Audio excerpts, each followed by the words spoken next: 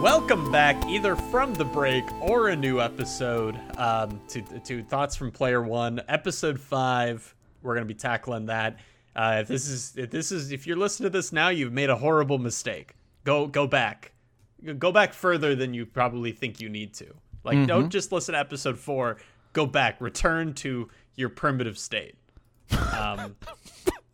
Become primordial ooze. We're just going to be tackling episode 5 of True Colors here. We've got a lot to talk about, so we're just going to jump right on in. Alex, do you want to start talking about chapter 5? I will start, and I will say, boy howdy, is that what it feels like to listen to somebody start an episode of this podcast? It's deeply uncomfortable. I don't like it at all. No, you have a formatted whole That's thing. true. That's true. I've heard you open all the No Controller Necessary episodes. They're just usually a fun bit, so I don't have All to the worry ones about we've done in the past. We've done Planet. Look, all right, chapter 5, Life is Strange, True Colors, September 10th, Deck 9, $60.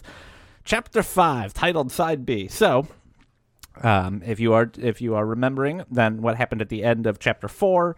Alex Chen gets shot by Jed Lukin and begins to fall down a giant mine shaft. Play ooh what you say under Alex saying that. Ooh, what you say? Have you seen the actual scene from the OC that's from? Mm-hmm. Quick sidebar. I love the OC. I think it's a great TV show. The last season sucks shit, but I think the show is great. But I saw that, I watched it like a couple years ago. So when I saw that actually for the first time and not the SNL skit, I could not take it even mildly serious. I was cracking up like, oh my God, this is it. This is that famous SNL skit, but real. It was so good. That's so great that it's like the parody the parody imitates the show, not the parody imitated. Whatever, you get what I mean. Yep. The show imitates Awesome. the parody. It was so good. Yeah. But yeah, so you open chapter 5.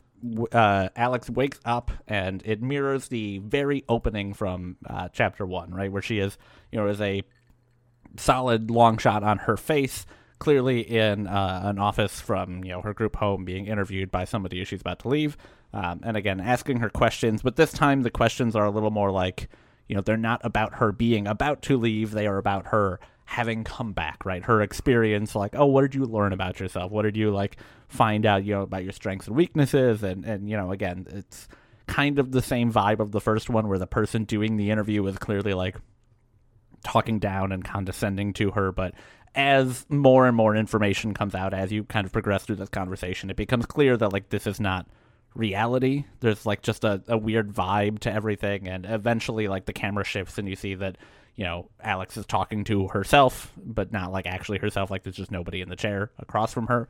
And then you get to kind of stand up and walk around that office and do some very light puzzle solving, right? It's, again, very reminiscent of the way that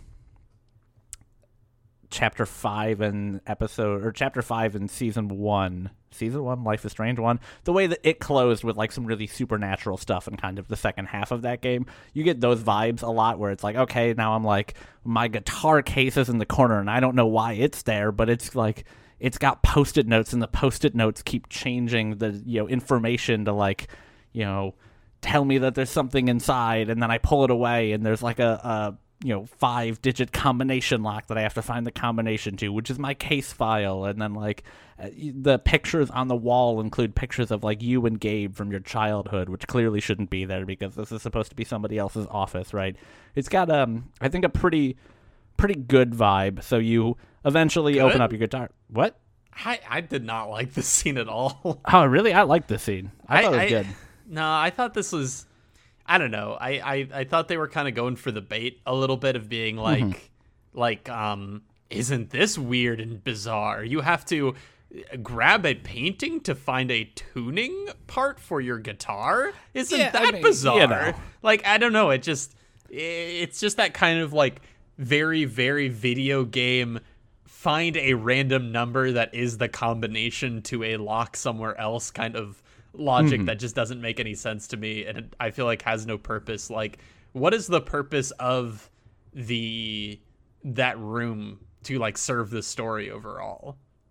I think sort of the atmosphere. It sets the tone, I think, of the idea that, hey, Alex is kind of working through emotional blocks in her mind as you kind of are working backwards, and this is the starting point for what will become a sequence of flashbacks that she has to kind of work through that are all surrealist in their own kind of way, where for me it was just I guess mood setting in a particular, because this is also theoretically the point where she is least hurt during this fall. That's true. I guess, well, which doesn't make any sense to me, because if you're least hurt, wouldn't you think that you would have more like surreal imagery? But anyways, that doesn't really matter. At least hurt meaning, I think, as proving that it is sending her the least far back in her memory, you know? Right. I guess that makes sense. Because it's the like life flashing before your eyes kind of a thing. But I can, I can understand where you're coming from. I think this type of, it's not hard to get me with like, hey, weird imagery and stuff like that. Like, it just tends to work for me just because I think it's fun. This was not the best scene in this episode, but I can understand why it wouldn't work for you. They didn't hold on it though. Yes. So eventually you wake up and realize that you are still in the mine shaft and that you are, I don't know, like you said, 30, 50 feet, something like that down, and you're kind of like on one of the large pieces of wood connecting either end of the mine shaft, and you are right next to a ladder, and you're like, you come to this realization because you are playing guitar and you start dripping blood all over because your face is extremely fucked up from the fall, and then you wake up and there's a ladder next to you, so you start kind of like inching over to get to the ladder, and you like try to grab the bottom rung of the ladder to climb your way back out of the mine shaft, and as you do that, the piece of wood that you're on breaks, and you fall another, I don't know, somewhere between 50 and 80 feet down further, and it immediately sends you back into like your memories from the past, and this was the point, to your credit, where I was like, maybe she's gonna die. Like, that's a lot. They showed her alive, and then they cut to her falling again, and I was like, well, maybe they will kill her because she can't survive that. Clearly, she was just shot and then fell down like a 100-foot mine shaft. She's got to be dead, but she won't be.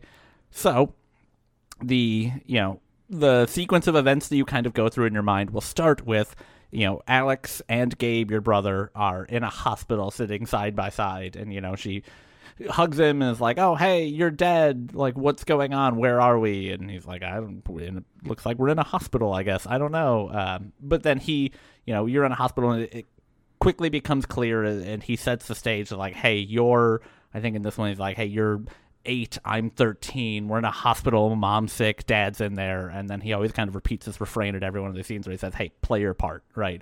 So then your dad comes out of a hospital room and tells you, Alex, to go in and go talk to your mother, right? So you go into this hospital room, and this whole time, I really like the choice to do this, both because I can understand it saves them a lot of resources, but also because I think it just adds to the weird nature of everything, right?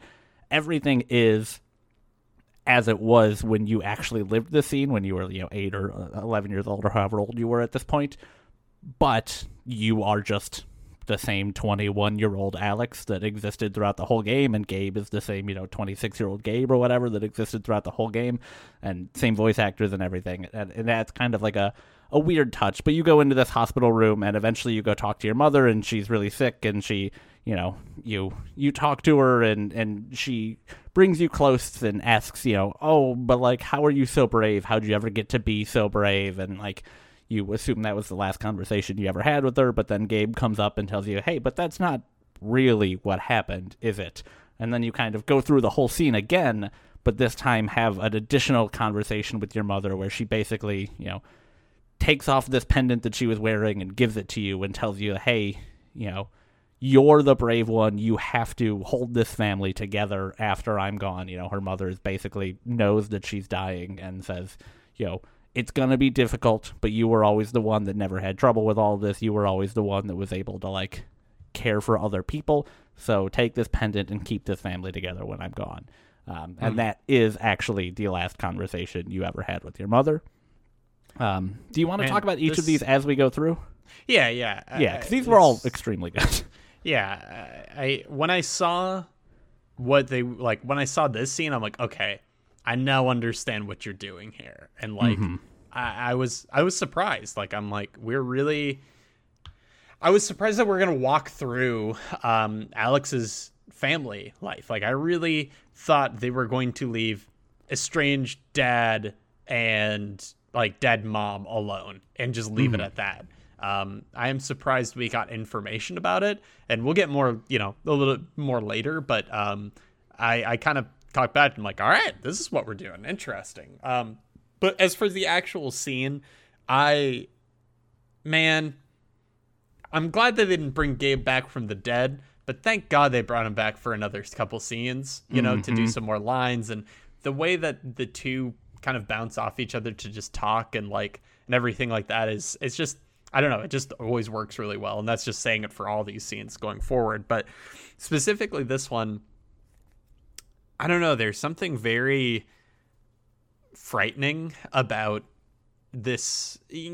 Alex is being shown as an adult, but thinking about her being the age she was, I think 12, correct? I think she's younger than that. I think she's supposed to be like 9 or 10 at this point. Okay, yeah. So at that age, being told you are the brave one, you have to be the brave one, you have to keep, these two from together essentially, and that it's going to be so hard and everything like that, and seeing what comes in the future and things like that. It's just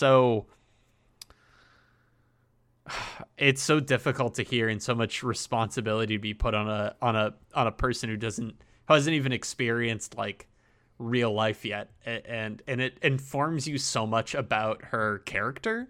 I feel like so many things that she does as a person to kind of carry the peace and do whatever is necessary to kind of, I don't want to say make people comfortable, but she's kind of, she does that. I mean, she does that for, yeah, absolutely, for people. And it just, I don't know, this is just a really well written, well designed scene to inform you more about Alex as a person and her past. So it's like, how did she get to be this person, and what brought her to this point, and like what is bad and good about that?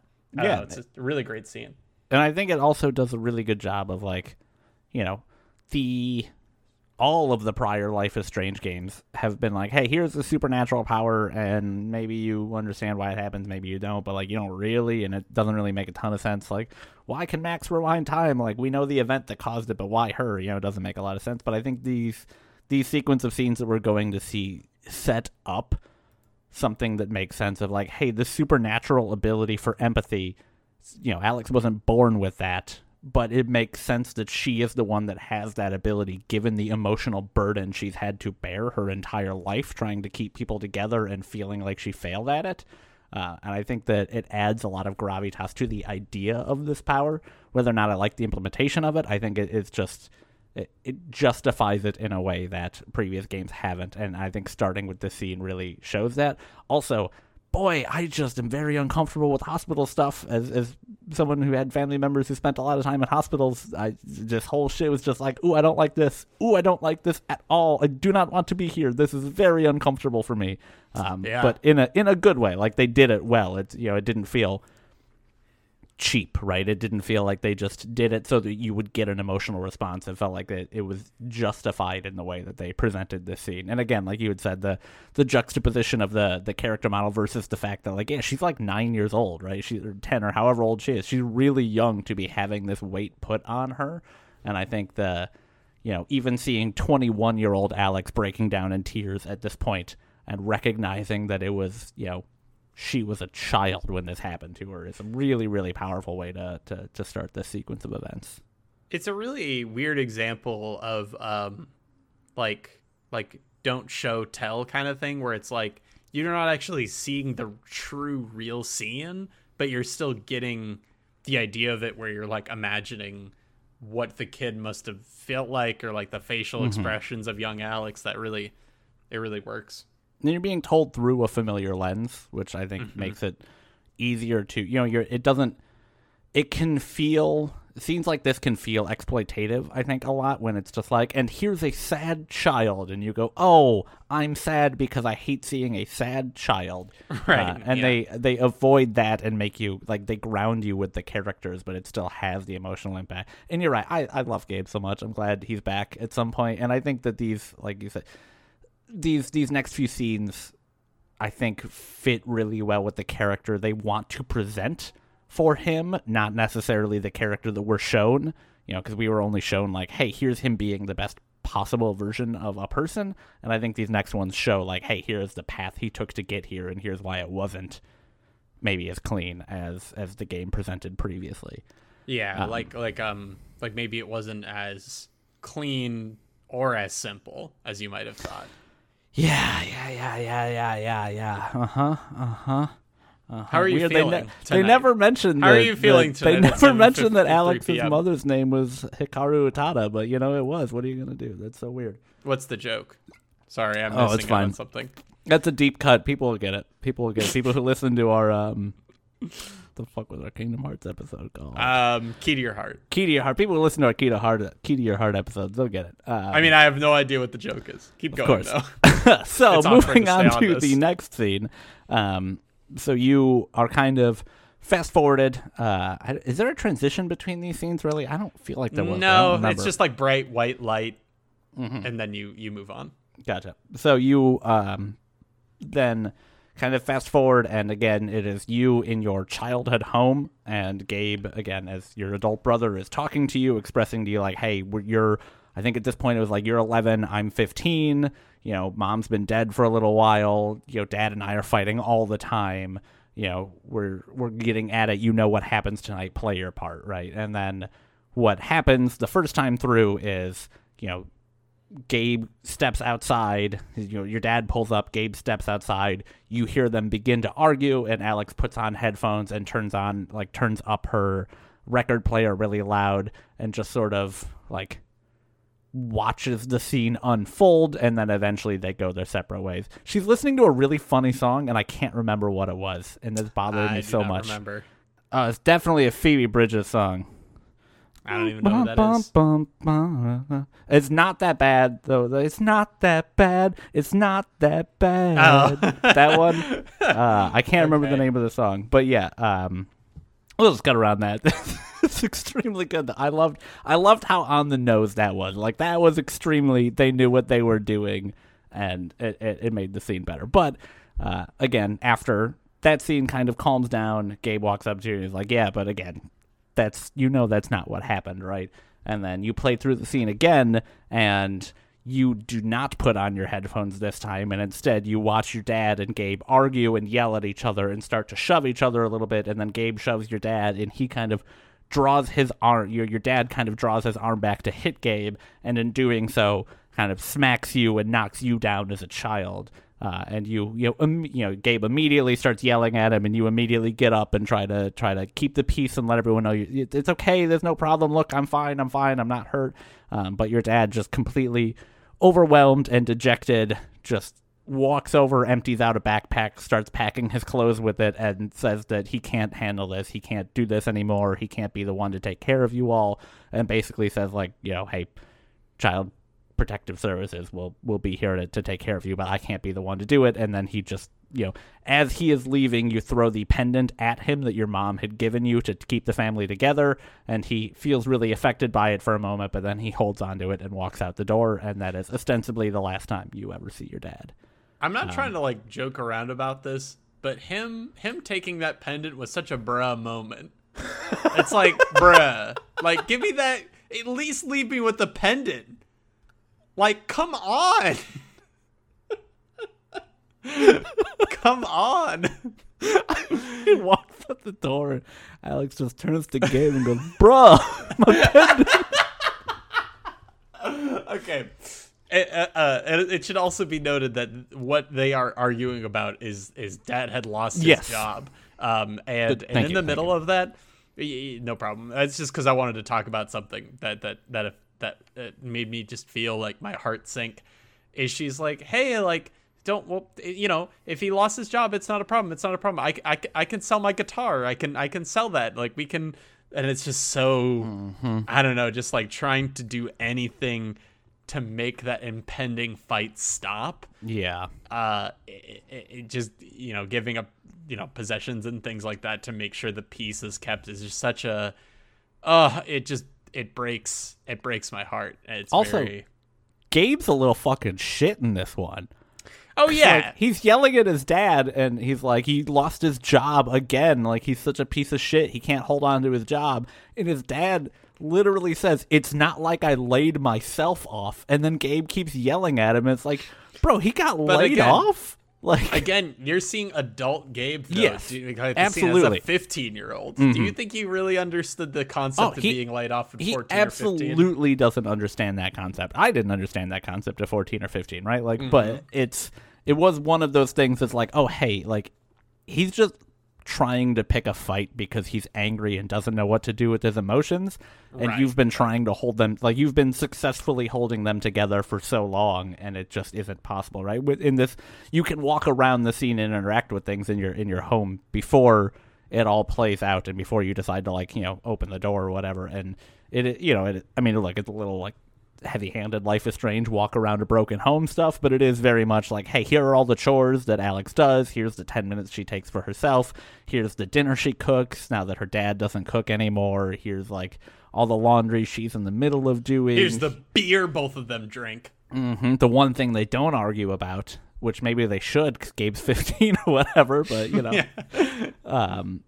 you know, it is very much that. It's very clear that she is doing her best, but it's, you know it's not enough as the player and as the observer, but it's kind of also just clear from the state of the house that it's barely been enough for a very long time. And you know, this scene did not make me as uncomfortable as the last one did because I just don't have, like, the same personal connection to it, but it is like any domestic scene where people are having a fight that is escalating rapidly and you can see the writing on the wall. It's just I don't like it. I don't. It's very uncomfortable, and I think they did an extremely good job. And again, I think having the characters portrayed as their current age selves, almost reflecting on the reality of what was, and being able to bring their, you know, current day critical thinking and emotional thinking skills to what is going on, I think really hammers it all home in a way that maybe was not necessarily the case if they had just, again, tried to... It just doesn't feel emotionally exploitative, which makes it hit harder for me. Did the whole, like, did you interpret the first scenes being played out as Alex has sort of made herself believe that these things never happened, or just that she doesn't like to think about them? I think it was more that one, that she just tries to...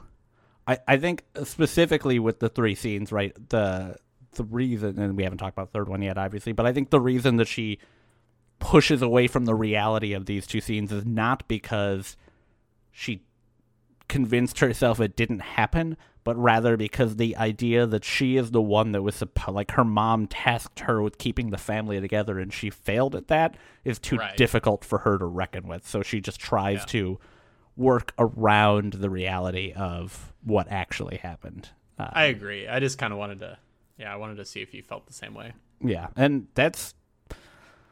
Like, I feel real fucking bad for Alex for a lot of this. I genuinely, and I think I had mentioned this to Duncan, like, this is the strongest opening to a final episode of Life is Strange by a country mile. It's so much better than any episode. Season 1 had a truly abysmal opening that made me... I know people who didn't finish Chapter 5 because the first hour was so bad, which I think is reasonable. I also... Episode 2, or Season 2 was also not great. It was better, but it wasn't good. Nega Max didn't get you? Evil Max? No. That didn't strike a chord in you? None of it quite got me. Little Daniel screaming 1,000 cop cars away. That part I liked. That part I was okay with. The part that I was not okay with was, let's live in this hippie commune to set up something that's not going to happen. And also, here's David. I David. Yeah. Turns out this was a little bit better. Wow. What a just calculatable better episode. I completely forgot about that. Wow, you can mathematically prove this is a better episode. You can. So Let's talk about the third one. The final of these three kind of flashback-esque sequences has you in one of the group home orphanage. I don't know exactly what it is. You were staying in throughout the course of your early adolescence. I think you're supposed to be 13 or something at the beginning of this one. And again, it has Gabe, popping. You're on the bottom bunk of the a bunk bed, and he pops out from the top and is asking you which one of these this is, and then again mentions that you're 13 and he's 18 or whatever, and he's off at juvie, or I guess he wouldn't be 18 and in juvie. He's like 16 or 17 and in juvie, and you're 13 but also you're 13 and 14 and 15, and you have to go play your part. And can I say something? Yeah, go for it. He's kind of got big like Ghost of Christmas Past ex Genie energy. You know what I mean? Where he's like kind of wacky, like he's a little bit jokey like Genie is, but he like also knows everything about your past and is kind of guiding you through it. It's a very like strange kind of like uncanny energy, but also really works for someone like needing a guide through their memories. Yeah. I don't know. I kind of love it. I loved it. It was great. But so this is a slightly shorter scene. You can walk around and kind of look at things that express how bad. I will say this: they do a very good job of making it seem miserable to be in the system as a child. To the point where I was playing this, listening to Alex like give commentary about her life in the system as a child not being adopted or being fostered and then sent back frequently. That I was like, man, I should go volunteer at a place like that. That's like, what an awful, miserable life. What a deeply unfair life. Like, yeah, I felt so bad for her going through this, and like, I don't even think that it was the most emotionally impactful part of the game. I can't imagine not having like, I don't know. I mean, I'm not trying to like trigger anybody. I'm not trying to like get too deep into it, but I can't imagine not having a family, man. Like, Jesus Christ, that's like, I can't talk about that right now because I'm gonna start tearing up. But that's so fucking rough to even consider. Ugh. Yeah, I mean, they do a good job. It's like another instance in a more like less. It's less direct way of like being like, look at this person's life without trying to directly make you very, very, very sad about it. Like the scene that's going to follow up is very much like that, but I think all of the little details before, and especially like the memory, it just kind of sucks in this room where it's just like, you do the guitar and like they're like, hey, that is for time in the rec room only, and it's like, that just reminds me of being in school, and it really framed it as you're in school, like school administrated 24/7. Yeah. And I can't imagine what that must feel like, and just I don't know. It's extremely intense. I will say this is maybe an interesting scene for another reason, which is I think this is the only time in this game where, as you walk around and look at these things, because you're in kind of a dream state, you have your internal monologue about things, and then Gabe comments on your internal monologue. You see a basketball that says like property of Oregon correctional, not correctional facility, it's not a prison, it's a property of whatever, and you're like, they may as well have stamped us with that. And then Gabe like turns to you, is like, oh, did you feel like you were property of the state? And she comments, and you have like a little back and forth, and I think that's a really interesting change that added, sometimes it wasn't necessarily as good as others, but I think it added a lot of those little internal bits can feel so tacked on and weirdly uneven in Life is Strange games that oftentimes I find I enjoy scenes more if I don't spend too long interacting with them. And I think having somebody else there that shares your emotional state to kind of have that back and forth and also keep it grounded and level really made me interested to interact with everything in a way that I was not in a lot of other scenes in this game. So I think just that little change there, I mean, also I just like the back and forth between Gabe and Alex, but I think that change really helped this scene become more impactful. But the long and short of the scene is you go kind of down a hallway and sit in front of, 3 giant windows on a little trunk, and you watch and kind of read the emotions of people, silhouettes and behind glass that are coming to look at you, and you read their emotions and hear them saying things like, oh, isn't she a little old? Or, oh, it says here she's sensitive. What does she mean by that? Or, oh, I don't know if we can handle a troubled child right now, and kind of, all the different excuses that people gave to not adopt Alex. And then eventually that kind of becomes so completely overwhelming that she, screams and all the glass shatters, and, Gabe comes up and discusses it with you. And basically you as Alex express how awful it feels to be broken and to be not chosen, and how much that like destroyed you and made you sad. And Gabe says like, hey, you were a kid, right? Like, the fact that you didn't hold the family together is not your fault. You were 11. What were you supposed to do? Like, and then he, gives you permission essentially to be angry at him, or to be angry at your father, or to be sad about your mom dying, but not to hate yourself because of it, and that you can't give up because you failed at this thing that was entirely too much for you to handle as a child and nobody should have expected of you. And then gives you kind of the like, hey, you can't give up, you have to fight, you have to like get up and fight sort of thing, which is then when, the game transitions to you waking up at the bottom of the mine shaft after having fallen in truly absurd amount of feet and been okay. But I think that like, what a fucking good opening, man. Yeah, that that all bow tied really, really, really well. I think that those 3 scenes, those little vignettes were a perfect way to give you enough information about Alex's past, because they very well could have easily like had this explained in earlier chapters to have you go down to the mine yourself and everything like that. But I think the way that they did this was so important to have Gabe come back in a way that was not directly him coming back to life, to talk to you again and give you the advice you needed at that point. And like, I don't know, it felt like predictable in a way, but it's a super satisfying way where it was like, yes, get up, fight. We needed this. We needed this motivation to continue. And it's I don't know, it's just a moment where I was like very emotional and like ready to cheer on Alex. And I loved it.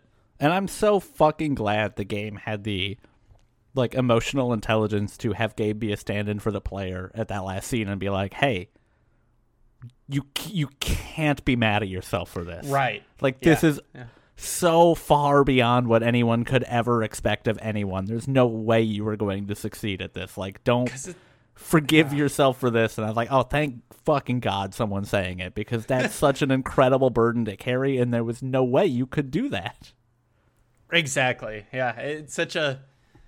I don't know, it's beautiful. They just show the domino effect from top to bottom of like where you started to where you are now, of everything that happened. It's beautiful. Beautiful scene. It was. But we can't just praise things. We gotta talk about the parts that are not as good. Back to reality. Oh, there goes gravity knocking you down 100 feet in a mine shaft. You're fine. You're fine. So Alex kind of wakes up at the beginning, or at the bottom of this mine shaft afterwards, and you were so extremely right when you said that the matchbook was going to be Chekhov's matchbook. That you get in chapter 1. So, she wakes up battered and bruised and covered in blood and, barely able to walk, but still able to walk. And she finds a little, gas lantern, and she uses the one match that she still had from Gabe, where he had, kept that matchbook as, his last matchbook in juvie, and she lights a lantern and then uses that to try and, start walking around to find her way out. And as she is, going forward, commenting on the mine. Oh, go on. Oh, sorry. I was going to say, I do like the detail that if you check your phone, it is cracked and broken. Oh, I did not see that. Oh, that's great. Yeah, because I'm like, wait, can I use my phone? And I pressed the phone button, and it was just cracked and not on. Also, oh fuck, what was I gonna say? Shit, I had something else to say about this scene, and I completely forgot it. No. Okay, go ahead. Okay, damn it. So, it's kind of a short little sequence. You walk in, then you walk into this kind of big open area, and at that point you're, for whatever reason, the light in the lantern goes out, and, she kind of freaks out, which, hey, fair, you are now in a mine shaft in pitch dark, and you're bleeding and bruised and broken and probably on the verge of death, and also you were shot, which, again, they're not going to touch on. You're mostly fine. But, as she's in kind of that state where she's losing control and she's extremely afraid, she starts to see a kind of like a red glow off in the distance, and then starts to follow that because that's the only light she has in this mine shaft, and eventually leads to this enormous pile of rubble that the red glow is coming from, and she begins to dig through it. And what does she find in there other than the pendant that her mom had given her, which is kind of the the source of this red glow? And then she gets the memory from there, and you find out from that memory kind of the secret that Typhon has been hiding, which is that Jed used to lead a group of miners called the Helldivers, who would go into like the lowest parts of the mine and dig and get their job done no matter what. And in the sequence you hear Jed bringing this group of people down and doing this dig, and you hear some people cautioning him against it, some of the people on his team saying, hey, we have to give this up. It's not safe. We don't have pumps running like this. There's way too much soil in this dirt. Like, we don't know what's going on. And Jed kind of pushing them through, saying he won't give up. He's never not completed a dig before, which eventually leads to what causes this kind of collapse where, historically the story was told that Jed had heroically saved some of these miners, but instead you find out that he is the cause of this. And then as he is trying to dig out some of these miners, you hear everybody else who was one of the miners who was like on his side of the collapse basically say like, hey, the water's rising, like we have to go, we could die here, and him kind of calling it off and retreating and letting I think it's about 7 miners who are on the other side die. And it's revealed that one of those miners was your father, who then kind of cursed out Jed as he was running away and kind of apologized for one of the last things he says is kind of yelling out that he's sorry. Kind of an apology to Alex and Gabe, it feels like, for the life that he lived. And then Alex takes that pendant, and it begins emanating a red glow, and then she can essentially use that to find her way out of the mine, which we will not see. We don't know how. She just gets out of the mine. It's fine. Don't worry about it. It's fine. Because it's like a hard cut to her walking out of the mine, which, again, it's fine. I'm not really sure what Typhon's explosion did, but it's fine. Right. Yeah, I mean... Okay, so let's roll through this. Let's go through this. Miner, your dad died, which we should be calling him John. His name's John. Yes, his name is John Chen. John. His Americanized name is John Chen. At one point, you do see his real name, and it's I don't remember what it is because they don't say it out loud, but it's like Jew or something like that, and then it's in quotes John. Oof. Same thing with Gabe. It's not Gabe, but it's in quotes Gabe. Got it. Okay. So your dad dies in this accident, in this drowning experience, right? Mm-hmm. Then he's in a separate area where he drowned, where the others abandoned him. Typhon makes an explosion, and then the pendant is on top of the rubble. So there's a sequence of events here that I don't think quite line up. Because my assumption was what Typhon was doing was blowing up the whole mine to collapse it. But I guess what they were doing was blowing up a very, very small portion of this mine. Which feels like they could have just done. Yeah, because one would be... It clearly does not block the main entrance into this mine, because that's how Alex leaves. And also, I guess the bodies couldn't have been more than 2 feet underneath this loose rubble. Right. It's a pretty bad explosion. The bodies aren't that important. Like, they know those people died. Like, that's public knowledge. Well, I don't know. So the game doesn't make it clear, and I would maybe have to replay it and look more. How do 7 people die? So this is actually a conversation I was just reading on the subreddit where some people were like, hey, didn't we... Because the game ostensibly says Jed is a hero who saved all the people that were trapped in the mines. Or that's what it wants you to believe, at least. Maybe they frame it in such a way that if I was to go back, it says like, oh, he saved some of them, heroically risked his life to save some of them. But there were some people like, hey, how come nobody knew about the other 7? And, there were some people that were speculating that maybe these were like, undocumented workers who had just sort of rolled into town and didn't have any connections to anybody, so they didn't really know anyone and they weren't missed or yada yada. I think this is just I think this is a poorly done twist by they should have just been more upfront with the fact that like Jed risked his life to save some of the miners. But I don't know that they were that upfront with it. Because otherwise, it doesn't really make any sense that, like, it's just unclear. Maybe it was like, oh, hey, Typhon wasn't following mining protocol, so they would have been, so the inspection could have seen that it wasn't up to snuff. But they make it seem like, well, this inspection's going to uncover all this terrible stuff. It's like, they wouldn't have done a fucking inspection 7 years ago when the mine collapse first happened? Right. What? Yeah. It seems, and how often are they doing these inspections, right? Like, what's the frequency? Apparently once every 7 years. Yeah, it's very odd. And it's just weird that I would have believed it if the area that they all died in had been exploded so that you couldn't enter it. So you could still enter the mine, but you couldn't enter that one part of it. Yeah.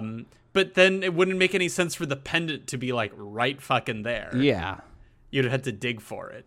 Mm-hmm. I mean, what they should have done if they wanted that to happen, they should have had them died from an explosion, because that would send the pendant like off, like way, way off. But but how would they have died from an explosion, right? Like, that doesn't make sense. They had to die from a mine collapse because it was negligence that killed them. But again, anyways, I don't think this works very well, but it's fine. No. You suspend your disbelief and you move on because the first 45 minutes were so good, so you give it the benefit of the doubt. Do you want me to take it and then switch? Yeah, if you want. I don't mind doing it if you don't want to, but if you want to take it, by all means. Sure. I'll let you kind of take. I'll switch it off at an appropriate time. You take the bad part. I'll take the ending. Hand that over to me. Nope. Here you go. It. Dude, why is this wet? Dude, you weren't supposed to fucking say anything. All right. Do we have to cut this out? Because usually you always say cut this part out, but I never feel like it's an appropriate thing. It's fine. Don't worry about it. I dropped it. I dropped it in some water. Dropped it in what? In mine water. Just leave it. The mine's flooded. It's sticky. It is sticky. It's not water. I don't know. Just okay. Try not to think about it. Okay. I'm gonna have to hold it the whole time. Well, you can hold it. Put it in your shirt or whatever. Like, put your hands in your shirt and hold whatever. It's fine. Read it. Okay. It's just a disc copy of Life is Strange True Colors. Yeah, I know, and it's a little bit sticky, and that's fine. Okay. Don't put it in your PlayStation or whatever. But I would love for a creepypasta disc to just be sticky. I grabbed the sticky disc, thinking nothing of it. I would love that it's a creepypasta and there's no like awful thing that happens. It's just that the disc is always a little bit sticky. Like, I had trouble dislodging it from my PlayStation, but eventually it got out. I tried to wash it, but it was still sticky, so eventually I put it in a case and returned it to Video Villa. That was the end of the story. Nothing cursed about this copy of Mario 64. Just weirdly gross. Okay, like the people who enjoyed Super Mario 64. Go on. What did you say? Nothing. Go on. Okay, Alex Chen walks back to Haven Springs somehow. And first she takes down a sign that says Hero Jed Lucan. Right, very badass, very cool. Then she walks very far while being mostly dead. I'm not gonna lie, I laughed at that scene. I thought this was pretty stupid. I was like, hey, I get it. I think it's an okay scene. And then she just like walks off towards the town, and I'm like, okay, that was stupid then. So you walk to the town, and you're getting a kind of a mid-scene, them like kind of closing the deal with Typhon, being like, well, that's about it then. Yeah, we've renewing Typhon's contract to basically be a part of the town and keep mining nearby and everything. Exactly. So just a fuck you over contract. So everyone's about to close in, and who walks in but Sheriff Alex? They really needed double doors for this one. Oh man, that would have been so good. Swing. This was such a fucking of course. Like they didn't. Here's my gripe with this: they didn't let you walk through town. I wanted the scene where she was covered in blood walking through town, and people are like, "What? Oh, what happened to you?" And you just shrug them off. But instead, they just cut straight to like Jed being like, "We'll sign this deal and then we'll all get lunch." And then she like busts through the door covered in blood, and I was like, "Damn, come on." Can you please do your Jed impression one more time? I'll do it next time we talk. Okay, all right. So you bust in all bloodied, scarred. Well, not really scarred, just kind of bloodied. You will be bruised. scarred. Well, yes. Actually, no, you won't. Never mind. So you walk in, and everyone shows concern for you. Specifically, probably your love interest comes to grab you and be like, "Oh my God, are you okay? Like, what happened?" And you're like, "I'm fine. Like, I'm okay." And you walk up to, you're not okay. Extremely not. God, how epic after like this like whole speech if she just died on the spot. That'd be horrible. Jed and falls over dead. So you walk up to Jed and you're like, "You piece of shit, you piece of work." There's a lot of like dialogue options for these scenes, but generally you are saying like, "Hey, this is the truth. There were 2 explosions. One went off, and this different mine chef to hide, you know, this awful thing that Jed did." You don't really immediately talk about Jed driving you out to that mine and shooting you, which I think is actually... I would probably lead with that. Right. I would lead with that information. But either way, you know, once you tell your truth, Jed sort of shrugs it off and is like, "No, she's crazy. You know, this is how she's dealing with her trauma. It's very sad. You know, sometimes when we are dealing with things, we lash out on the people who are trying to help us the most," which is just like a big fuck you moment. Yeah, but that's the thing, though. Then you get the dialogue option, because he said that, and I was like, "Oh, fuck you, man." And then the dialogue option comes up, and one of them is just, "Fuck you." And I was like, "Oh, good. The game knows what I want to say." Yeah, I'm choosing that one. Yeah, save here. And then Diane... Wait, Diane? Yeah, Diane. She's Diane comes in right there. Just sort of supporting Jed and being like, listen, you know... You shouldn't have been in the mine anyways. That's a very dangerous place to be. And, you know, you must be so emotionally hurt. I understand what you're going through. And, you know, all this just kind of cover up stuff to make everyone else, vilify her, really. And you keep trying to convince people that it's like, "Hey, no, this is this bullshit happened. And Jed is not the person you think he is, and all this."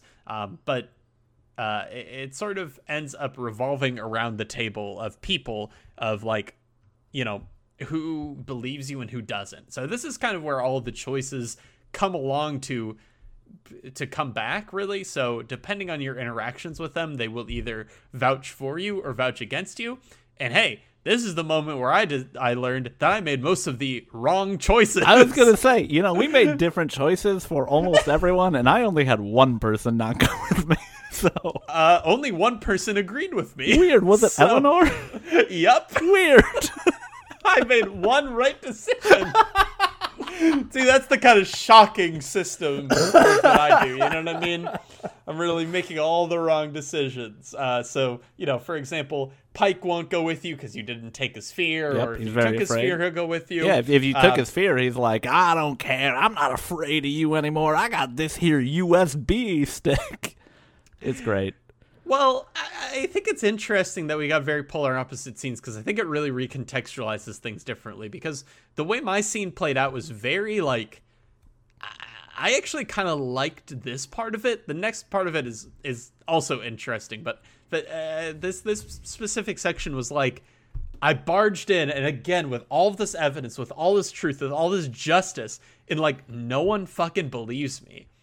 And I think it has to be so frustrating to feel like that. You know what I mean? And I don't know. I think that worked well. I absolutely think based on that would strongly influence how you feel about whichever ending you chose, which we'll get to later. But I think how the town reacts to you presenting this evidence has to influence how you feel about and which decision you make at the end. That's fair. And I think that lines up with the choices we made, right? Because it's like Ducky is there, and he's just like, oh, yeah, she's great. I definitely trust her. She's going through a hard time, but I'm willing to at least, he's basically like, these are absolutely wild claims that seem impossible, but we do have to investigate them because she's legit. And then Eleanor's like, oh, you poor thing, I'll get you mental help because sometimes it's hard to reach out when we're going through stuff. And obviously Pike said he wasn't afraid, and there was one other person. Oh, Charlotte was alongside, and she's like, hey, I believe her. Of course I believe her. And then Steph obviously believes you because you gave her the rose. I'm assuming Steph believed for you, but I don't. Yeah. Steph and Eleanor are the only people that believe in me, which was funny. Something funny about Eleanor's, like, I believe in you, was she almost sounded like she didn't believe in me. She just kind of wanted to, like, make me feel better, where she's like, well, we don't know everything, but I trust Alex. Mm-hmm. I trust her. I do trust her, but we don't know everything. I think the only one that I actually was interested in was, in this scene, Ryan, because that's the central tension here, right? Because Ryan he's Jed's son, right? So you're essentially barging in and being like, hey, your dad is not a hero, he's a monster, and also he just tried to kill me, and he's the reason my brother died. And, like, you know that, so now what do you have to do? And this was also, I think, one of the more difficult ones. Like, I don't fully understand what choices you had to make to get him to agree with you or not. Because I think there's also one where he just, like, chooses not to do anything. But at least in my game, he does, like, go forward to his dad and be like, hey, like, just tell the truth. Like, stop lying or stop whatever you're doing. We can work through this. We can find a way to, like, overcome this together. We can work through whatever. But you have to, like, tell the truth. Which then you get, like, a good scene of Jed being like, and I can't believe it, my own fucking son doesn't believe me. And that's, like, when the next scene triggers. But it was, like, intense. Like, he was screaming, and I was like, oh, this is intense. Holy shit. Yeah, my Ryan was just like, no, Alex, you've gone way too far. You've gone way too far. What a shithead. Yeah. He was basically like, listen, like this, I get it, your brother died, but this is too far. That's crazy. Yeah. I'm not a Ryan stan anymore. I see the Ryan in my game, not a problem. He's good. Like, he was conflicted. What did I do to Ryan? I think so. Just because I don't want to fuck him?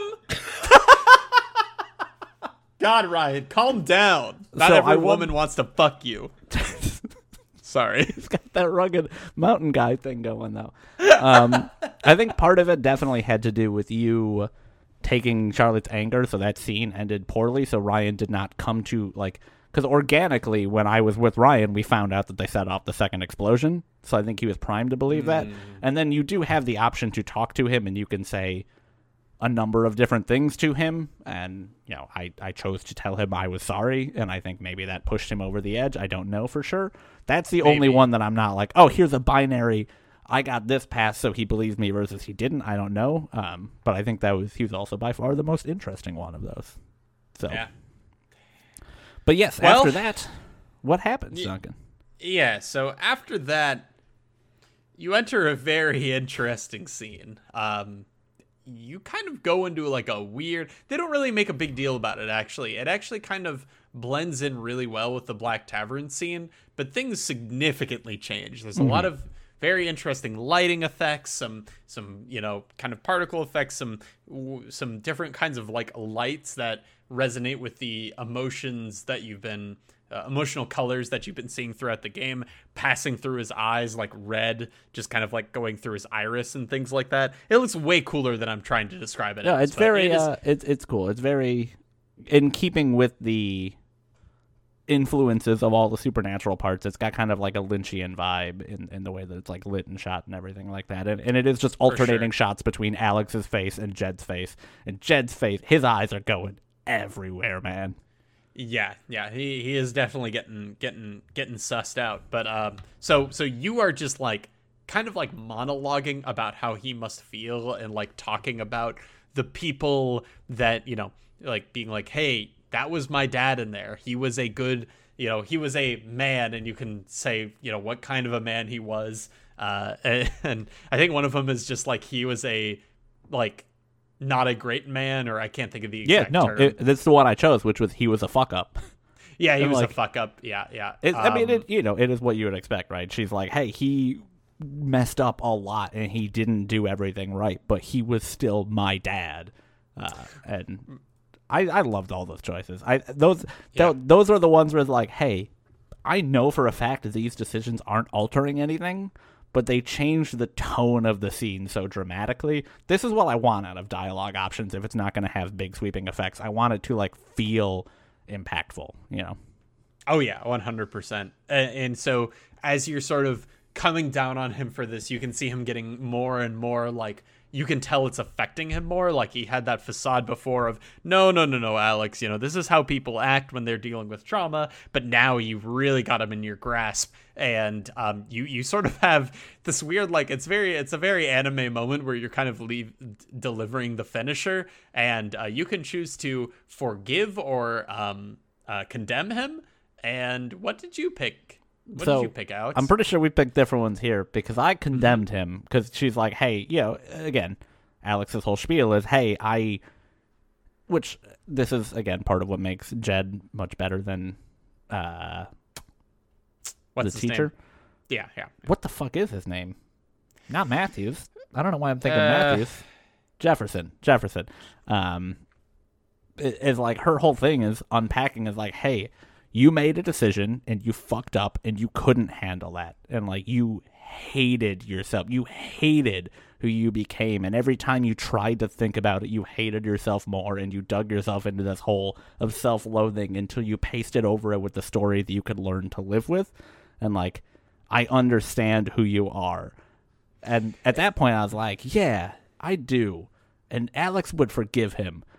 But also, he fucking shot me. Like, right. If he had just made a bad call and then gotten too scared to be a good leader, I'd have forgiven him. If he then told Typhon to cover something up and they didn't do it, and there was the end result of that was Gabe dying and he had no direct result in it, I'd have forgiven him. But then he shot me. So fuck him. Yeah, I mean, what I really love about this scene too is that, and why forgive him felt so right to me personally, is that you had spent all those flashbacks learning like about covering up and burying your own shit, that like, and bringing that back and sort of a very like, the truth will set you free kind of a thing, that I'm like, I was also worried about a lose condition. I really was. I was like, is there going to be an ending where Jed, like, if I pick the wrong things, Jed does not, decide to fess up or anything like that, which is not the case, as we'll learn later. But I was genuinely worried about a lose condition, and that's why I picked forgive, because I feel like that would have been a more appropriate choice to get him to fess up. Yeah. But yeah. So. And I want to talk about this decision, right? Because I like this whole scene quite a bit, and I think at least my read on the scene, which I don't know if again, I don't remember it specifically, but my read on it was, this is like kind of Alex unlocking a new ability to see into the heart of somebody. This is not actually happening in real time. It was kind of like a mental thing that was going on, that she was like speaking to Jed emotionally.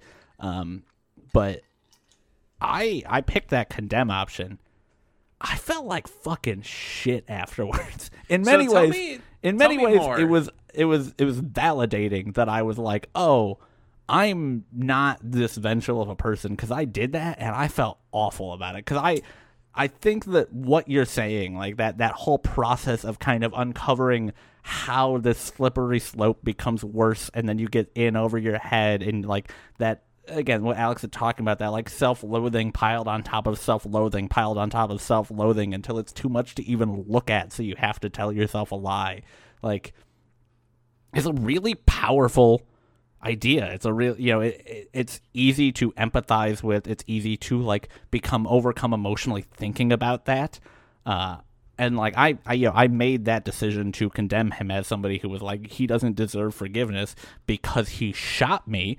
Right. And like, I still think he doesn't deserve forgiveness because he shot you, right? If it was like just a little bit too far. But I like just the idea of being like, and I think part of it is like the way that scene is framed, the way that she like, she's talking, Alex is talking very kind of, it's not like monotone, it's not free of emotion, right? But it's very calm and serene the entire scene. It's very much like, oh, hey, I know you, I understand you. It's like it's getting to the core, which is what makes it work with the her voice and the way that she's delivering these lines opposite Jed's increasingly like quick movements and the way that his eyes are darting and the way that the colors are changing, and it feels like he's becoming overwhelmed, right? It becomes this like really that's what makes the scene work.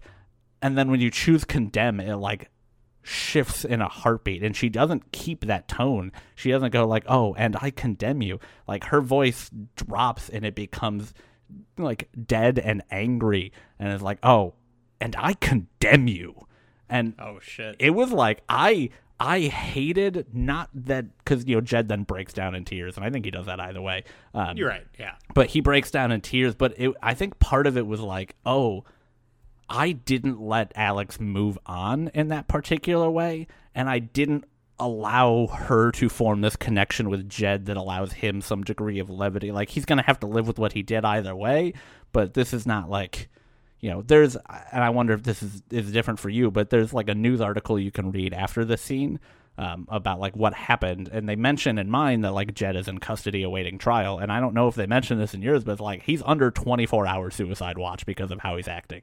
And it's like, oh yeah, like that's not in mine. That was all on you, bud. Yeah, like I did not give this man an out, and I did not give Alex the ability to like try and move past this in a natural way.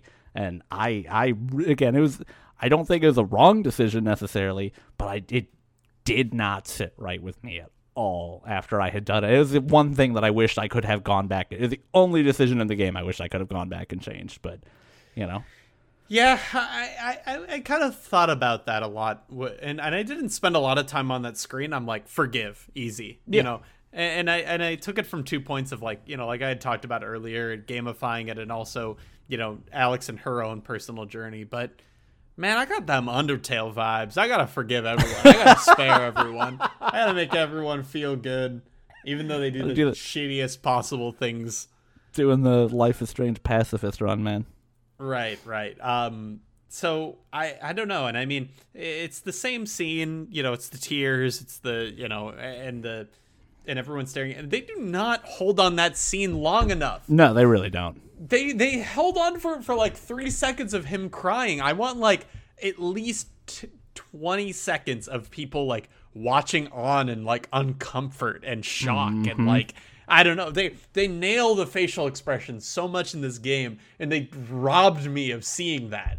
And I was very upset by that. I'm like, you made me fucking sit and listen to some music while I sat and just watched water on a bridge, but you wouldn't give me 20 more seconds of the climax of the fucking game. Like, ugh! I was really mad about that. But, yeah. Anyways, should we just kind of finish this up so we can talk about it overall? Yeah, there's just one scene left that I think is pretty different either way, which I can take if you want, or you can go from there. I don't. Oh shit! I was reading. Scenes, that's right. Why don't you go? So it kind of cuts forward to, I don't know, ostensibly a week later, something like that. Alex is on her bed playing guitar, still in the apartment, pretty much fine, pretty much healed. In a way that's like, I don't know about that one. You were shot, and you fell 100 feet and hit probably 30 or 40 beams. You should be dead. Jed has some bad aim. He was like literally 5 feet away from this girl. At most, he could have grazed her cheek, which also is like, damn. And then you just threw yourself 5 feet back into the mine shaft. You shouldn't have done that. You got your cheek grazed, and you got fucking a perfect oh god, I was trying to think of a lotion brand. You got perfect Dove skin. Like her skin is absolutely perfect, no scars, nothing. Yep. It's fine. But she wakes up, and again, you can do the sort of post-credits-y type stuff. It's not obviously post-credits, but you walk around and sort of see the aftermath, and you could read all your text messages and everyone in town reached out to you, and you can see the Facebook posts or the My Neighbor post or whatever the hell it's called, and like I said, read the paper that kind of talks about everything, and a bunch of reporters are trying to talk to you. But you decide you want to kind of go up to the rooftop and be by yourself, but outside. And as you are about to go up, there's a knock on your door. Again, I'm assuming this is all what happened for you.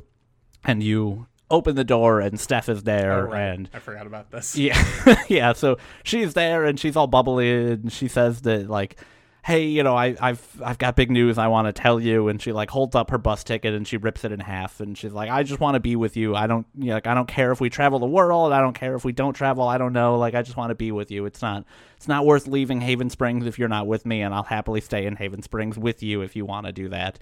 And then, you basically tell her that she's given you a lot to think about, and it didn't feel like a conclusion, like a romantic conclusion to this story, but then it's such a weird fucking scene. It's very tacked on. They wanted a scene where you and Steph talk to each other directly, or I'm assuming also maybe you and Ryan, I don't know, talk to each other directly, and like it seemed like they needed to give you validation that Steph was willing to stay here for the final choice. Yep.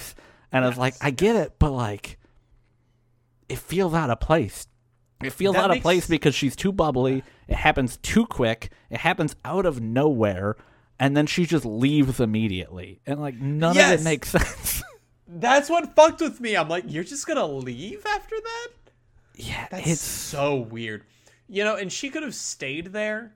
She could have stayed there, and you could have said, hey, you know what? I need a couple minutes. I'm going to go up to the roof. I just need some alone time. Yeah. And that would have fit perfectly fine. But she just is like, you're like, yeah, that gives me a lot to think about. And she's like, okay, I'm gonna go then. Mm-hmm. Bye. And it feels like I fucked up somehow. Like I made her leave. Yeah, it's very bizarre. I don't like it. But then you go up to the roof and you sit down on the roof and kind of take in Haven Springs and have a monologue about what Haven Springs is.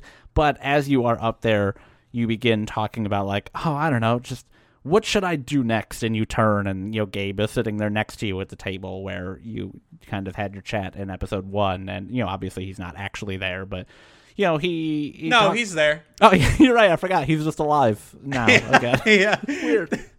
My love option is open and my brother is alive? Is beautiful. This an end credits?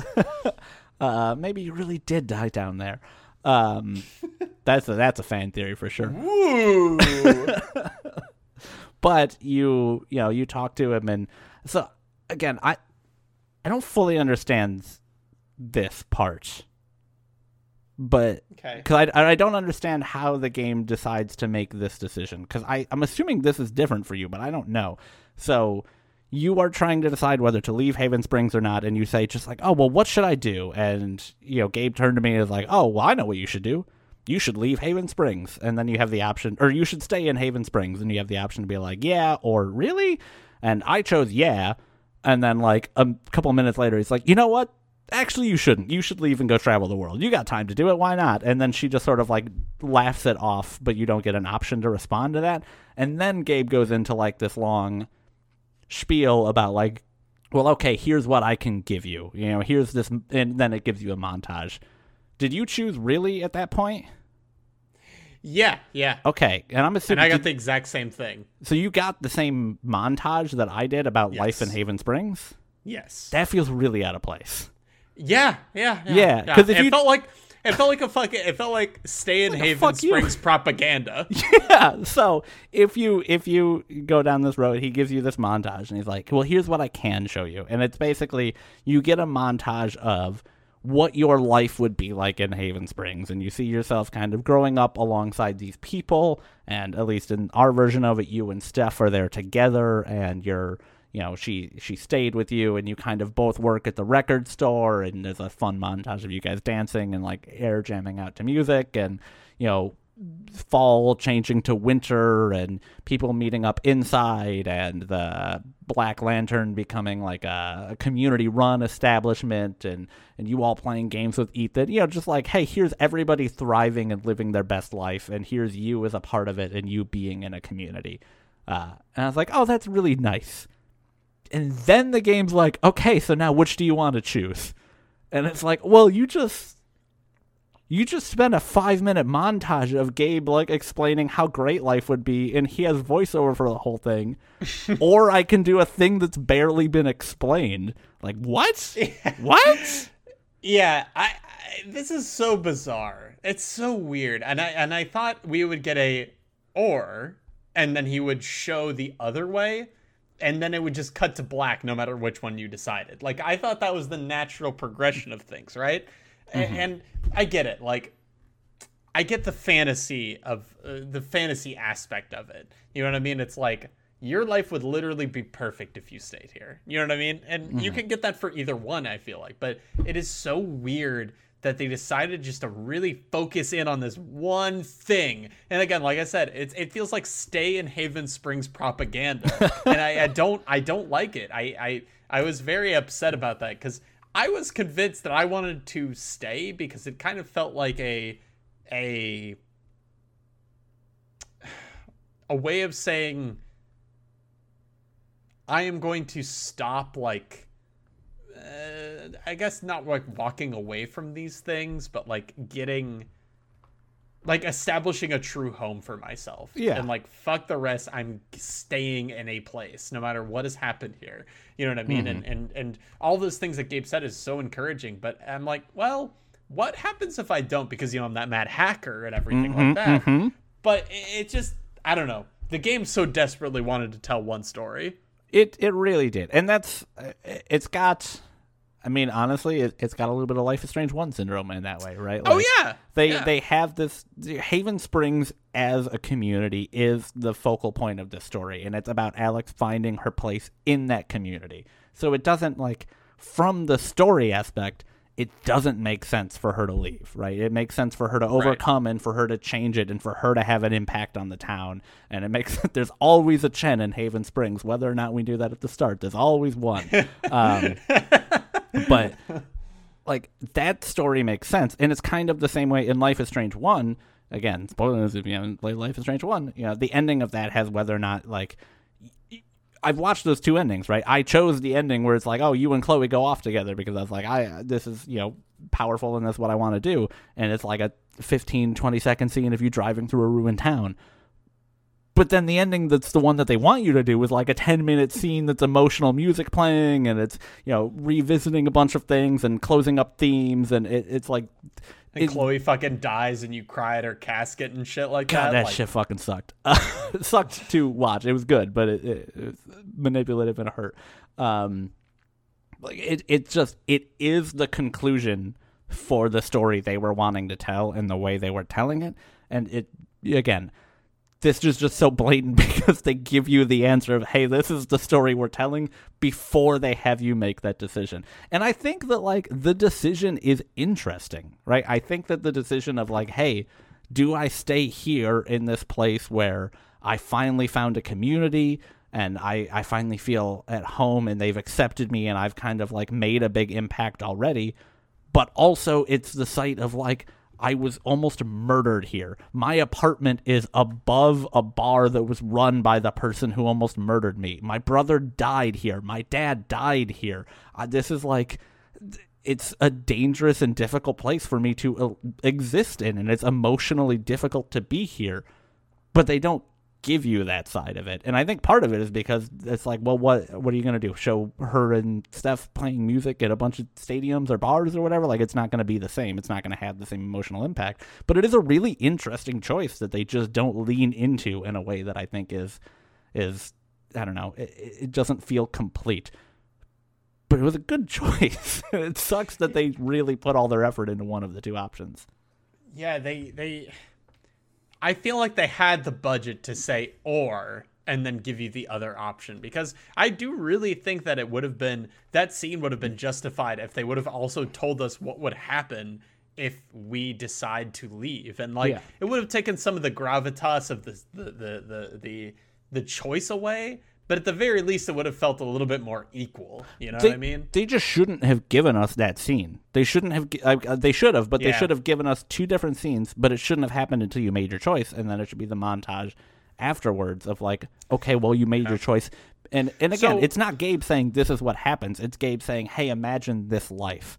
And I think there's no reason for them to have given that before they made the choice, because then you as the player are significantly impacted by the information they give you, right? It's you are imagining that life, even if it's not what you think makes sense for the character. I want to know, can you show me what the other ending is? Like, what does that ending look like? I want to know, can you show me? Of, like, hypothetically? No, of like when you picked to stay, what happened? You don't. Like, there's not really that much after when you pick to stay. I'm trying to remember, because it's like, you know, that's a bad sign. It does the pull away where you make the decision, and then it like cuts back to Alex sitting next to an empty chair because Gabe's not there, which I'm assuming it does no matter what. But like, I don't really remember. Oh, Gabe exists. If you choose to leave, Gabe gets resurrected in a holy Final Fantasy VII resurrection light. It's beautiful.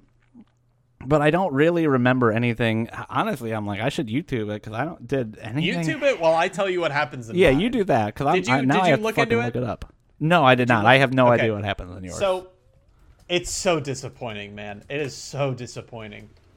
You get a cut, and you're like, yeah, like, I'm gonna do it. I'm gonna leave.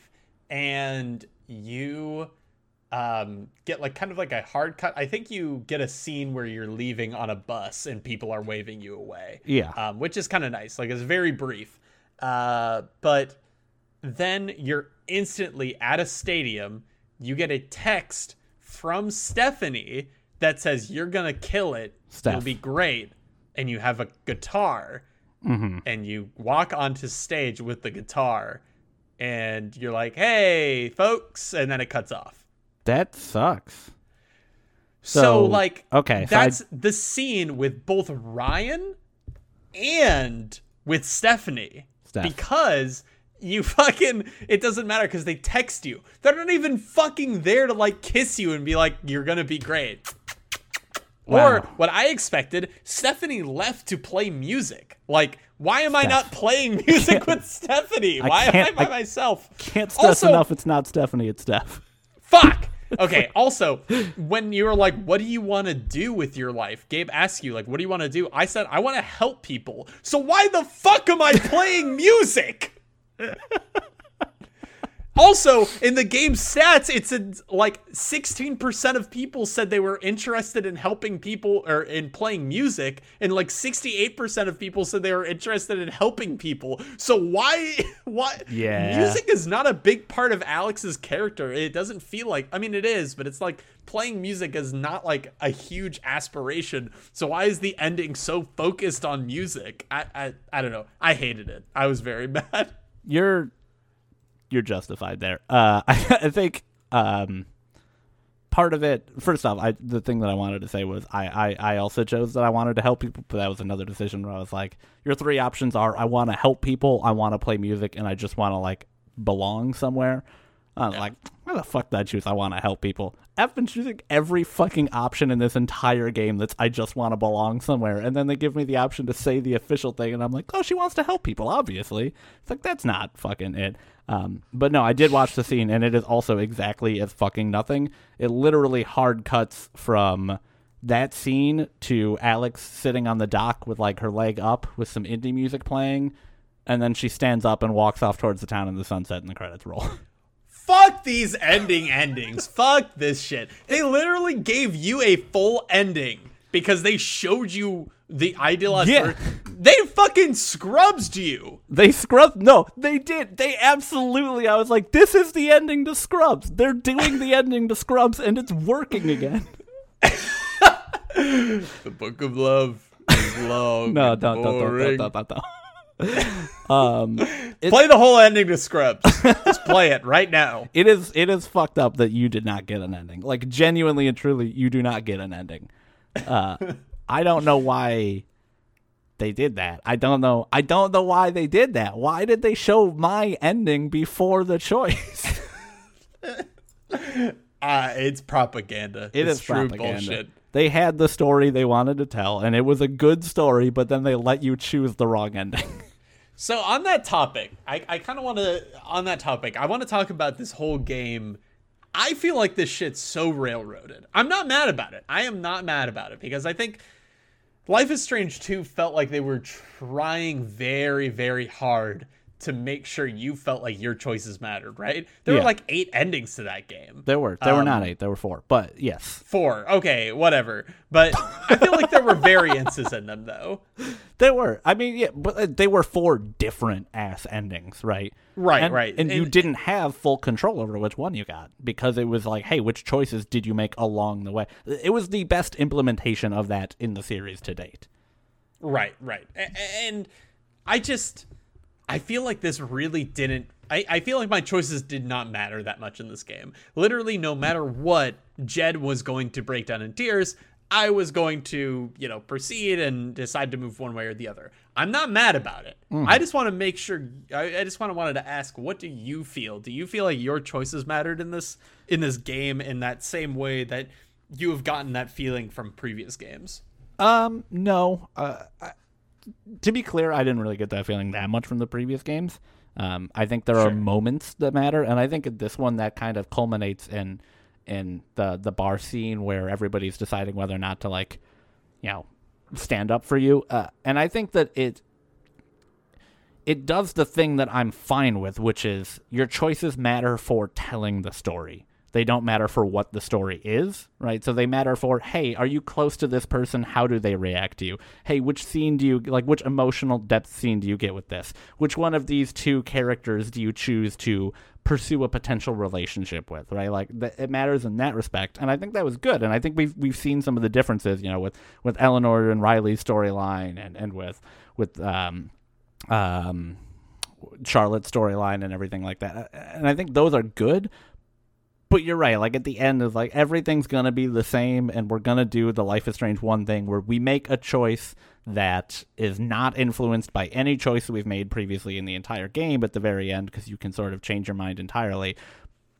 But also, it sucks because you're not really making a choice because you get nothing afterwards. But yeah, it doesn't, like you said, I'm not mad. It's a good story that they're trying to tell. I just wish that they would not, it feels like the decisions that you had to make, the decisions where they did the split screen and you had to choose left or right, didn't really feel necessarily any more important than the decisions you were just making along the way. Right? Condemn versus forgive Jed felt just as important as stay/leave, felt just as important as take fear/don't take fear, felt just as important as give Rose to Steph or give Rose to Ryan or don't give Rose, right? It felt like it was arbitrary which ones they were saying, hey, these are important decisions versus which ones they weren't. Obviously, some of them, did change things and the tone of the story changes, but it I would never replay this game, Right. Do you think a lose condition would be appropriate in this? In the No. sense of no. Yeah. No, that would suck. So imagine playing this game for 9 hours and then you're emotionally invested in these characters and you make a decision and they're like, and then Alex dies and the town covers it up and the billion-dollar company keeps running away. I would be so fucking mad. Alex is hung in the town square.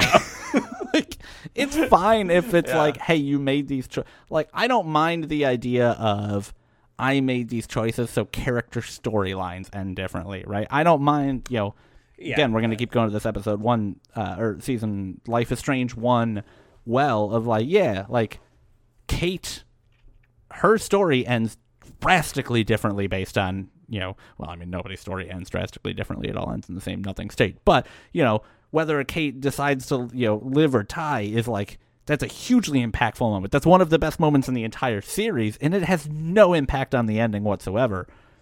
And that's fine. They can just do that. They should lean more into that sort of a thing. But an actual lose condition, I don't mind if an ending is, Life is Strange 2 had less satisfying endings.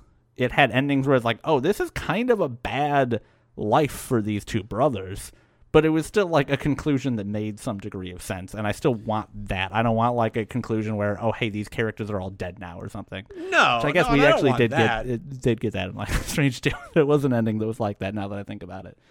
Well, I don't necessarily want that. I'm saying more like, kind of like our decision from before, like that we were predicting, but not as much of a decision and more based on like your standings with these characters. So like, based on how many people believed you or didn't believe you was, hey, you know, like Typhon wins in a way, but like you get the peace of mind to like move on as you know what happened. Truly, you know what happened, but not everyone in the world knows what happened. Yeah. And I feel like that's still an appropriate ending. Yeah, I think that would be fine.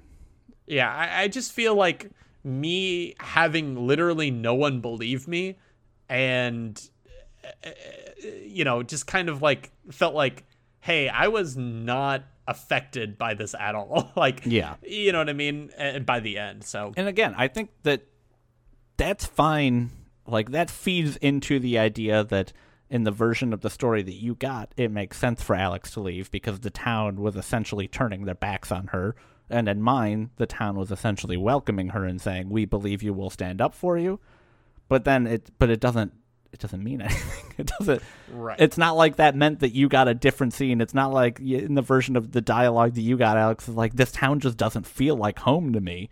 You know, it was still like, yeah, but here's a nice Haven Springs montage for you. It's like, okay, like, again, you're telling a story, and it's a good story, but you're making it seem like you're allowing me to deviate in a way that makes it less satisfying, which these games have always done. You know, there's always been hey, I watched both of those scenes and one of them was better than the other, but at least in Life is Strange 1, you could watch both of those scenes and then choose the one you liked more. Yeah. I don't know, but I want to talk about this game as a whole. You know, I do want to talk. I want to talk about this game as a whole. I want to talk about where it sits in the pantheon. I have one question here from The Greatest Story Ever Played at StoryEverPod on Twitter. We were on their episode for Coffee Talk. Is good podcast. Go check it out. They've covered an incredible number of the same games that we have. So if you've been like, oh hey, I really want to hear people talk more about X game, chances are they've got an episode on it. So go check it out. But check us first. Yeah, check. I mean, sorry, never mind. Look, hey, check both. I don't care if you listen to it at the same time. I don't care which one you listen to first. Just make sure you download our episode also. Like, listen to whatever one you want. I don't know whether or not you listen to it. I just see the numbers go up by one. They ask, after finishing True Colors, how would you rank Life is Strange series in terms of favorite to least favorite? And then also, it seems like Deck 9 will be doing Life is Strange games from now on. How do we feel about that after Before the Storm and True Colors? And I think that one's kind of interesting, too, because it does seem like Don't Nod is maybe moving in a different direction, and Deck 9 is going to be taking over for the Life is Strange franchise. What was the name of the game with the twins? Who made that one? That was Don't Nod. Are we counting that one as a Life is Strange game? It doesn't have Life is Strange in the title. Oh, fuck yeah, we're counting that as a Life is Strange game? Yeah, are you kidding me? It's not a Life is Strange game, though. Oh, piss off. It's a Life is Strange game. Well, all right, put that one on the bottom. We don't need to talk further about it. Wait. Tell me why was Don't Nod? Yeah. Yeah. Okay. Yeah. We're right. Yeah. So okay. The Pantheon, so we've got Tell Me Why, apparently. We've got Life is Strange 1, Life is Strange 2, Life is Strange True Colors, Life is Strange Before the Storm, and then we have the additional Life is Strange Captain Spirit. And I think that was it. I guess we could count Twin Mirror as a Life is Strange game technically too, I guess. We didn't play Twin Mirror. Yeah, but I think because of that we take off the Twin one. It's not a Life is Strange game. Fine. Also, there's that other one. No, that was just a bonus episode. The one. Oh, right. What was that called? Fucking Life is Strange Sad Porn or whatever. Yeah. What did you just say? Life is Strange Sad Porn. The one that's like I thought the goodbye the goodbye episode. I thought you said fan porn. No. There's subreddits full of that, I'm sure, but that's not what I'm talking about. You said I'm sure, like you haven't seen. I said I'm sure because I don't know if there's subreddits full of it. No, so it's what I cannot. Farewell, that's it. Farewell and Captain Spirit are like one-offs. But I would say of those, bottom to top. I don't know. Maybe you can go with me on this journey. Maybe you can't. Right. Farewell's at the bottom. Farewell's at the bottom. I mean, Farewell shouldn't really count. It's not a whole game. Right, but neither is Captain Spirit, so... I don't even count Captain Spirit. Oh, it doesn't have Life is Strange before it, so I don't fucking count it. Life is Strange, The Adventures of Captain Spirit, right? Fuck! Okay. Yeah, fine. Life is Strange, The Awesome Adventures of Captain Spirit. All right. I put Captain Spirit above. I put that above sad porn. Yes, the sad porn one is like, I get it. People were itching for those characters, and they were like, haha. And then at the end, it's like, isn't this tragic? And I was like, fuck off. Just actually fuck off. Come on. I don't even remember what happens at the end of that. The end of it is just like, because it's Max and Chloe, and it's the day that Max is leaving, and then it's like, also it's the day that Chloe's dad dies, and I was like, I was pretty sure those were not on the same day, but whatever. And it's like, you just stop trying for this cheap bullshit. Like, tell a story. People liked it. I don't begrudge people for liking it or wanting to spend more time with those characters, but it was bad. Okay, it was all not right. good. So then Captain Spirit now above just got. Then we got the 3 games, right? Yes, so then we have Life is Strange 2. No, 4 games. Life is Strange 2, Before the Storm, True Colors, and Life is Strange 1. I'm going to put 2 on the bottom of that list. I think I do, too. And I don't think 2 is bad. Honestly, if 2 had come out all at once, or if 2 had come out 1 week after another episode, it would probably be higher. But if Daniel wasn't such a little shit. But we praised 2's ending a lot because 2 had a really good ending because of the way that it was dynamic. And also, it had a really good chapter 3 with the weed farm episode, which was so good. Right. But episode 2 was pretty bad. Episode 4 was like... Episode 4 had a really good scene with their mom talking about why she left and everything. That part was good. But David was in it. David was in that one. David was in that. I actually might put 2 above Before the Storm. I frankly can't tell you much about Before the Storm. I don't really remember what happened in that one. I'm going to put Before the Storm on the bottom, then 2 above it. So I'm partially inclined to agree because I think Backtalk mode sucked. And that's right. But on the flip side of that, I think Before the Storm still had, for me personally, the most emotionally powerful moment in the entire series when Chloe is really mad at the junkyard and then turns around and like punches a car, and it turns out it's her dad's car who got ruined. And I was like, I think you're confusing that. I think you're confusing that with the scene where the garbage can gets hits over and that character screams and the full forest starts on fire. Yeah, that part was cool too. I did like that. That character being Rachel Amber, the most important Rachel character in the whole Amber, thing. Right. I have a really hard time with names. You know what? Just know that I know which Before the Storm on the bottom because they had the post-credit scene which showed Rachel Amber's phone buzzing in the dark room, and I'm fucking mad about that still too. Okay, all right. Thank you. Peace and love. Then 2. Whoo, this is tough. How do I separate my emotions from the actual game? Because I was in such a spot to be blown away by 1. I was in such an emotionally vulnerable state. I was not prepared for what these games were. I came into it with no preconceived notions. I came into True Colors with a lot of expectation and being kind of tired of this format. Sorry, 1's better. Sorry. I hate to say it. I want to make an argument for True Colors, but 1 is just better. I don't know how to say it. I mean, 2 damage? Do I say that? I mean, I just... I don't know. It's just... It was a strike of lightning. It was lightning. I don't know how else to explain it. I will always remember that game. Mm-hmm. It's in my heart. True Colors will also be in my heart, but just 1 is just better. There are things about 1 that are True Colors that are so much better about 1. Like the visuals have astronomically been completely overshadowed. Yeah. But I just... Do you remember every single piece of dialogue that David had? No. Why would I? Exactly. They were all trash. Do you I'm sorry. Do you remember every single piece of dialogue that Mac had? No, Mac wasn't a primary character. Mac had okay. 6 minutes How about of screen Ryan time. then? Ryan. Okay, Ryan's story was really bad. That was the only part about Ryan that I really disliked. That story was really bad. But we didn't have to clean up bottles in a junkyard. We didn't have to spill beans on some dumb biker's plate and have him go, "Oh, my beans," and then literally try to kill you. Alex, I hate to tell you, but I genuinely liked the scene of the junkyard. Where you collect bottles. Yeah, but remember that time where you accidentally shoot Chloe, or Chloe shoots you, or someone shoots someone else? Yeah, it's you shoot Chloe, but that's after you collect the bottles. That's after I don't care. 30 minutes All that fades away. of walking around collecting bottles. All that fades away. I still love that game more. Sorry. Peace and love.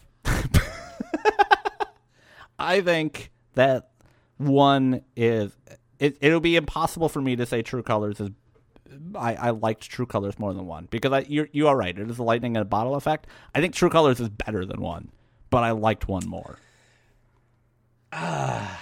From a technical standpoint and a writing standpoint, True Colors is better than one. Also, Jefferson sucks, and that twist was not great, and the fucking shitty club that you have to, like, the high school party you have to walk through sucks. The side characters suck. All of your decisions do literally mean nothing because you turn back time to erase them.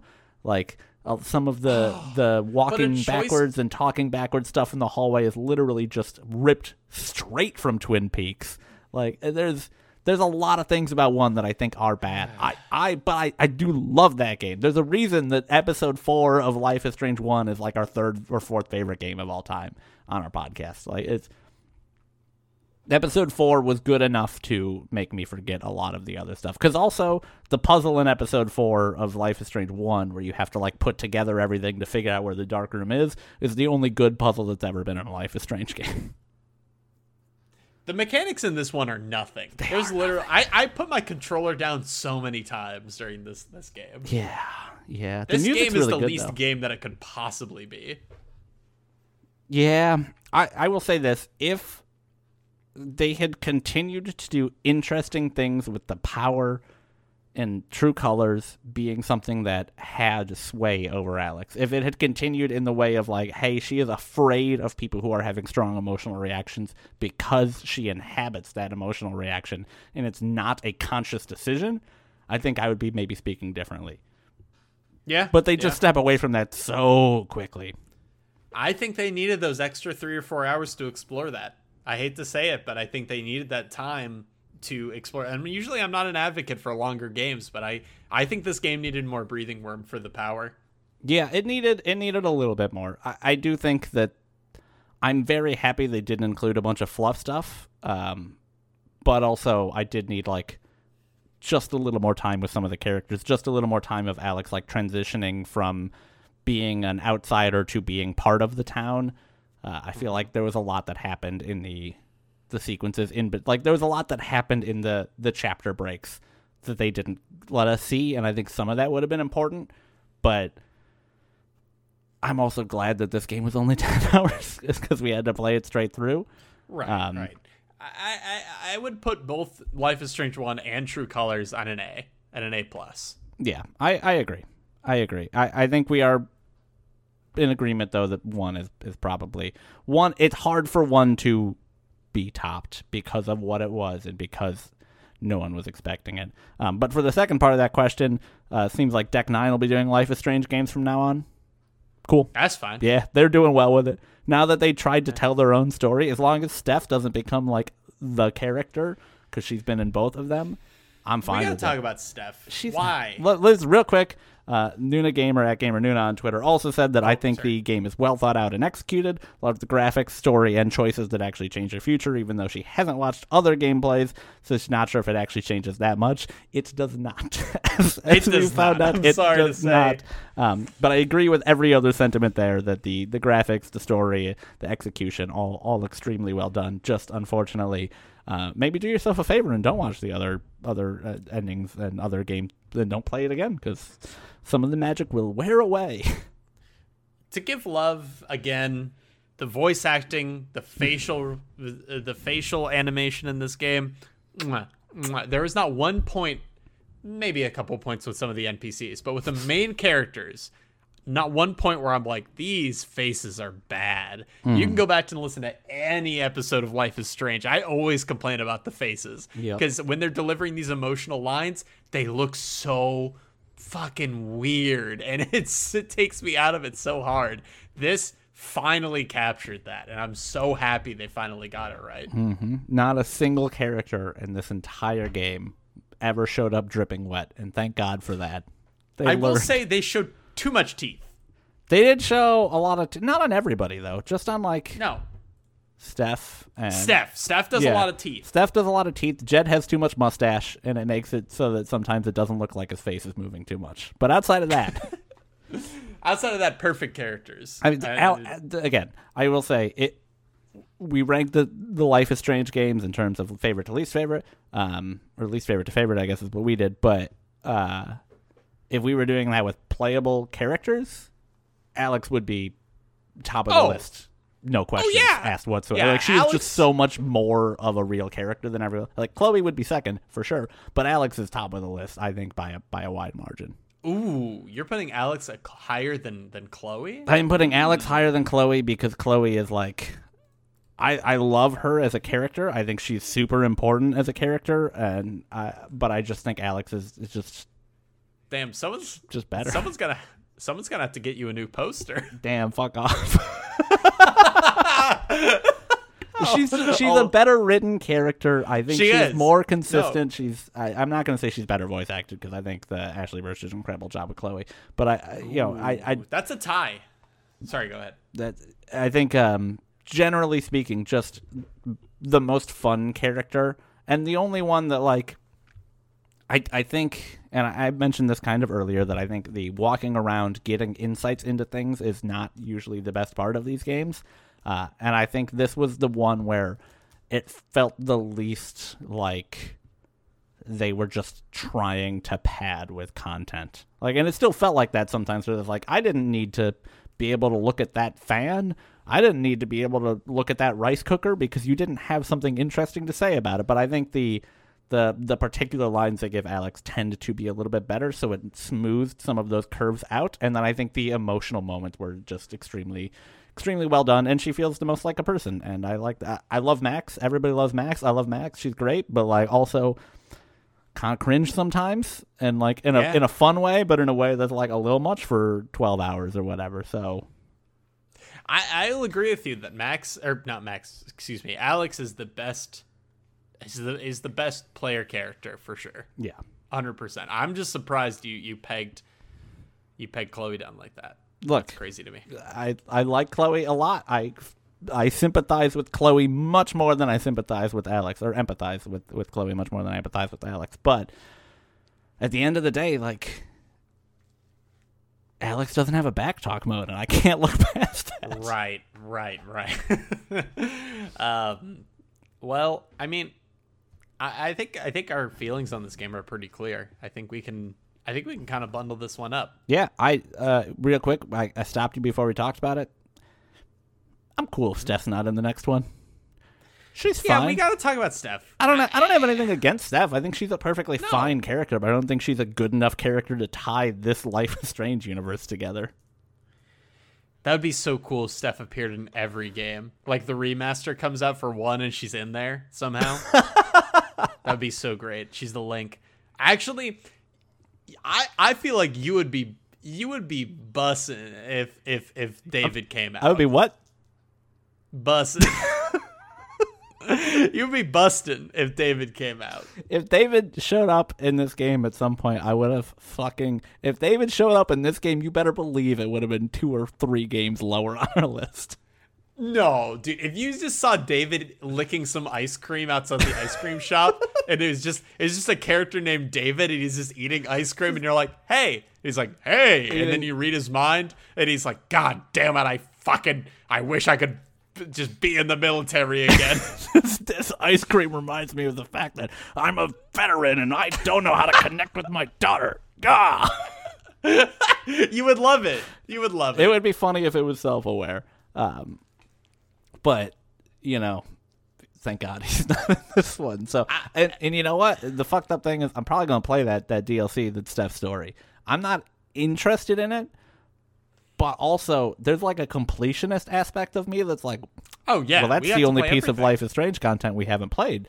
So like we're going to play it and we'll probably talk about it because there's going to be maybe that's what we ask for a special guest. Oh, maybe. Ooh, maybe that's our Halloween episode because it's spooky how unnecessary it feels. Scary DLC making you pay more than $60. Your wallet will be terrified. How much is it? So we'll play that at some point and we'll talk about it. But it's, she's fine. She's not even the best love interest in the game. She's like the third best love interest in the game. So I don't know. Yeah. I hope she is not like, or maybe I'm wrong. Maybe I'll play this DLC and I'll be like, oh, actually, she's great. When she's the central character, she's great. But I doubt that. How do I just buy the... Dog, I don't fucking know. I'm not going to try to figure that out right now. Zombie Crypt outfit? What? Life is Strange Remastered Zombie Crypt outfit. What is this? It's just an outfit for Chloe where she's wearing a zombie shirt. That was the other thing that I kept forgetting to talk about every single episode we've recorded. You can change your clothes, and that's fun. Oh, yeah. I like that. I like that. I never once changed it because every single time I was like, oh, the best outfit's just the one that she started in.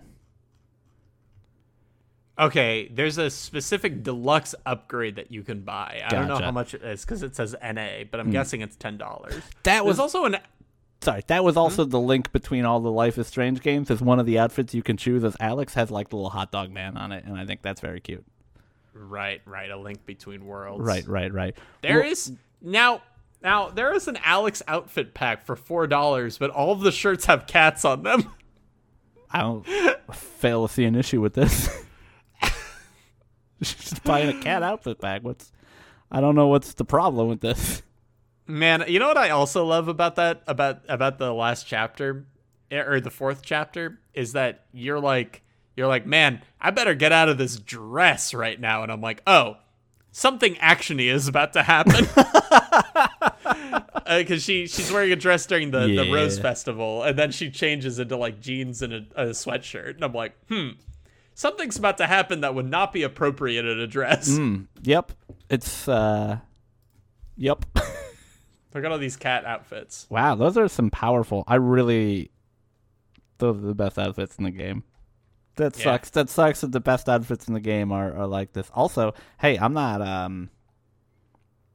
going to make any judgment calls, but Life is Strange True Colors, very positive reviews on Steam. Life is Strange True Colors Deluxe Edition, mixed reviews. So, saying, some people... You know what I never got to do? I never got to do That's a Crit to Me on Life is Strange. That's wild. It's prime stuff for it. Can I try real quick? Yeah, sure. We can cut out a minute or two of dead air while you look for ones by bigots. Yeah. All right. Well, maybe I'll do this for a proper section. I'll find some funnier reviews. Let's head out. Let's do it. Glad to have talked about it. Well, if you enjoyed this episode of Life is Strange True Colors, a podcast by Thoughts from Player One, come check us out on Twitter. That's twitter.com/thoughts or at Thoughts from P1. That's all the P1 with the number there.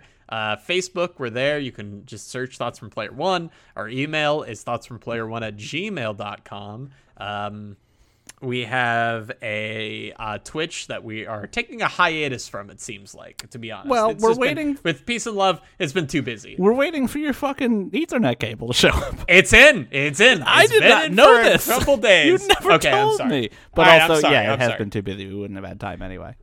Yeah, it's just been too many games to play, and it's just been busy. So we'll come back to Danganronpa. If you're a huge Danganronpa fan, I doubt it. Anyways,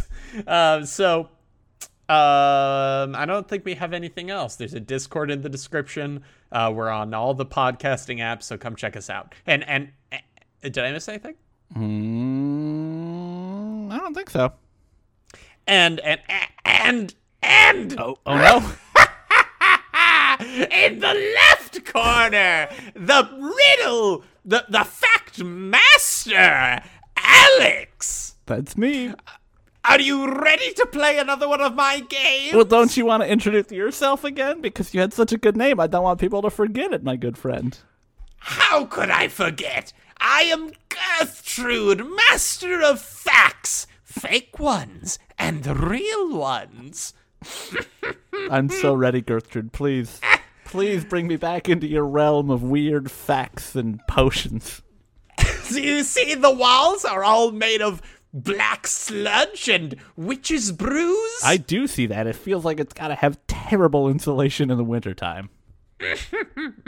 Mark Zuckerberg hires me to tell him fake facts to spread across the universe. Wow. So he hires you to... So he's still the one spreading the fake facts, so you just tell him the fake ones? Oh, okay. Yes. Yep. Good to know. Good to know. You and Zucky have a weird... Shouldn't have called him that. You and Zuckerberg... I call him old Zucky Sucky. Why do you call him Zucky Sucky? It's confidential, okay. But you can draw your own conclusions. I'd really rather not. Okay, if you forgot how this game works. I did. I'll tell you 3 facts. You must tell me if they're real or fake. 2 of them may be real, 2 of them may be fake. But not all 3 will be real or fake. You have, Gertrude, can I say, you have such a way with words, because it's such a simple game, but you describe it in the most confusing way possible. That's another one of my real facts to gaslight you into thinking it's not real. Oh, Gertrude, I don't know. I think you're dropping down in the fans' power rankings. Right. Well, let us begin. Okay, let's do it.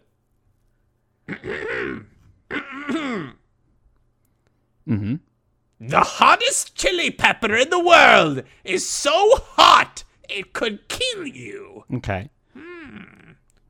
Okay. All right. Next fact. Right, because we have to do them all at once. Right. Right. Okay. I almost read every member of the Baja Bet is dead again. There's only like 5 facts on this website.